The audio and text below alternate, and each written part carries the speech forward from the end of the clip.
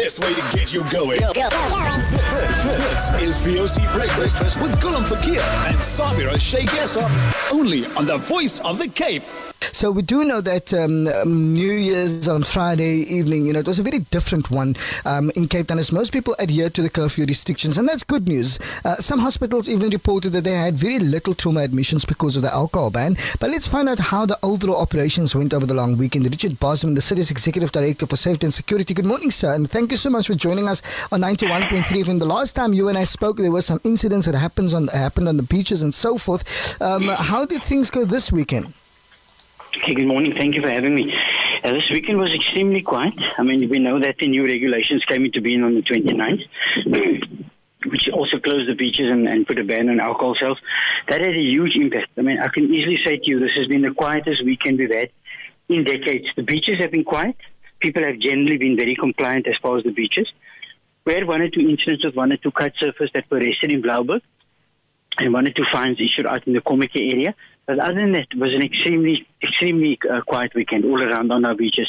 In fact, we suspended our identikits program because there were no people on the beach. And the disaster volunteers that normally work on the beaches over this period, they then went to do public awareness and loud hailing at some of the shopping centers and supermarkets as part of our COVID awareness program. You mentioned, people were fined and arrested. It was also one of the things that was circulating on social media. When people are getting fined, what are they getting fined for now, Richard? Okay, in the case where the fines were issued was people on the beach kite surfing when the beaches were closed, and despite repeated requests for them to leave, they refused to leave, saying they were entitled to be there. So it was only in the extreme situation that fines were issued. For the most part, where people were on the beaches and they were approached and spoken to by the staff, they would then voluntarily leave the beach. So it was only in extreme situations where people were then subsequently arrested and or fined for obeying the instructions, for not obeying the instructions of either the police or the law enforcement officers.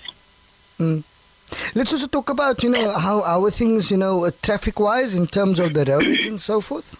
Yes, the weekend, traffic wasn't too busy, but we noticed a pickup yesterday afternoon, and we do expect, obviously, this week coming, and especially this weekend coming, there to be a huge increase of traffic back into Cape Town with holidays coming to an end. And as I've said, we've already noticed the traffic pickup yesterday afternoon on the Solaris Pass area. There was one terrible accident yesterday in which two people passed away. That was just outside the Burgundy estate yesterday. But other than that, traffic was good. As expected, late yesterday afternoon, traffic flow around some of the beach areas in Uzuma, Kalkbay, down to Fisher was quite busy. And there was probably people taking a drive after lunch, which we saw the same on Boxing Day also, and then also the Seapoint area. But by about 5, 6 o'clock, it had cleared up already, so it wasn't too bad. But again, as I say, we're expecting heavy volumes of traffic for holiday makers coming back from other areas into Cape Town. So we're just asking people to be cautious again and to make sure that if they're driving, that they exercise the necessary care on the road and also rest regularly so they can get to their destination safely. Richard, you mentioned that this is going to be a busy week and weekend for you guys because obviously many people are, returning from the holiday destinations and so forth. Is it all hands on deck in terms of your staff complement and so forth to, be on the job to monitor that flow? Absolutely. It has been since Boxing Day.